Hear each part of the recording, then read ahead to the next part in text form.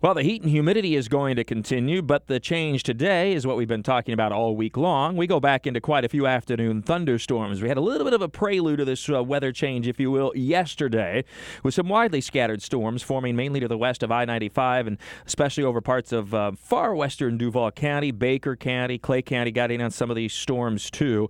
They were heavy in spots, but they were very hit and miss, less than a quarter of the area getting rain. But today, at least half, maybe two-thirds of the area gets rain, and three-quarters of the area tomorrow, and then back to about 50 to 60% coverage on Sunday. Point being that if you combine all 3 days, everybody gets at least some rain at one time or another, and a few of these storms will pack a punch with some gusty winds, very heavy rain, and a lot of lightning. Keep an eye to the sky. A lot of stuff going on outside. Of course, people heading to the beaches and whatnot, so just realize these storms will be moving from west-southwest to the east-northeast, about 15 miles per hour or so, not particularly fast. That means they'll dump a lot of rain in some spots. They'll have lightning, and remember that lightning can travel as far as almost 10 miles from the parent cloud. So use some extra care. Again, we get back into this stormier pattern after a little bit of a break for a few days.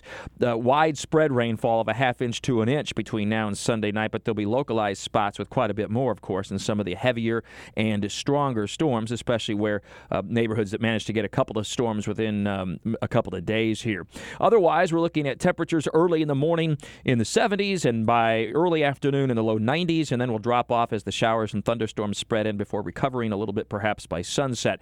And it really holds right through the early part of next week, Monday and Tuesday, and by that I mean partly sunny in the morning and then scattered midday and afternoon showers and thunderstorms working from west to east. At times there'll be some little upper level disturbances embedded in the flow, and when those disturbances move overhead, especially if it's at the same time as the peak heating of the afternoon, some of those storms could become pretty strong. So obviously we'll keep an eye to the sky also right here in the First Alert Weather Center throughout your weekend.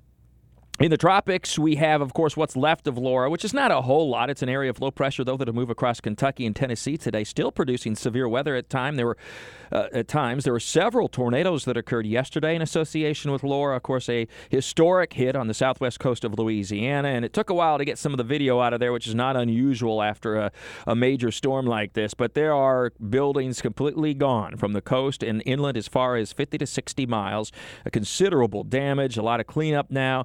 Laura, though weakening, will still produce gusty winds and some severe weather with isolated tornadoes today across Kentucky and Tennessee and Virginia and North Carolina tomorrow. And then by tomorrow evening, the low pressure that's left with Laura will be into the western and northwest Atlantic with the potential for some redevelopment of some tropical characteristics. But at that point, it's moving to the east-northeast, accelerating away from the U.S. But Laura, long-track storm, started, of course, out over the central Atlantic as a tropical wave, became a tropical storm upon approach to the Caribbean, rapidly intensifying hurricane over the Gulf of Mexico, of course, on Tuesday and Wednesday. The landfall, very early morning hours, a little before 2 a.m. on Thursday, moved inland about 300 miles within just about 14 hours or so.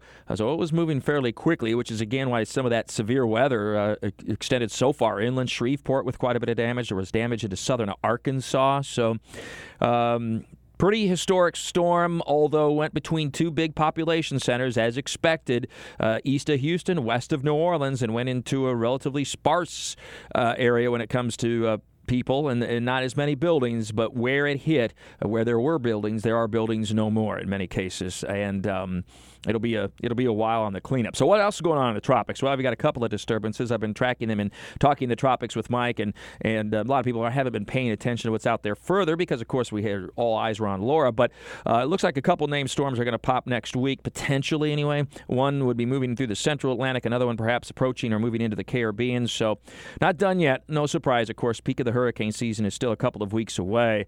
So we'll keep an eye on those. It is really early yet on these storms, so no reason to panic or get unduly concerned yet, but obviously you should always be prepared and keep an eye out and updated forecasts from time to time. And of course, you'd check out Talking the Tropics with Mike at WOKV.com and ActionNewsJax.com.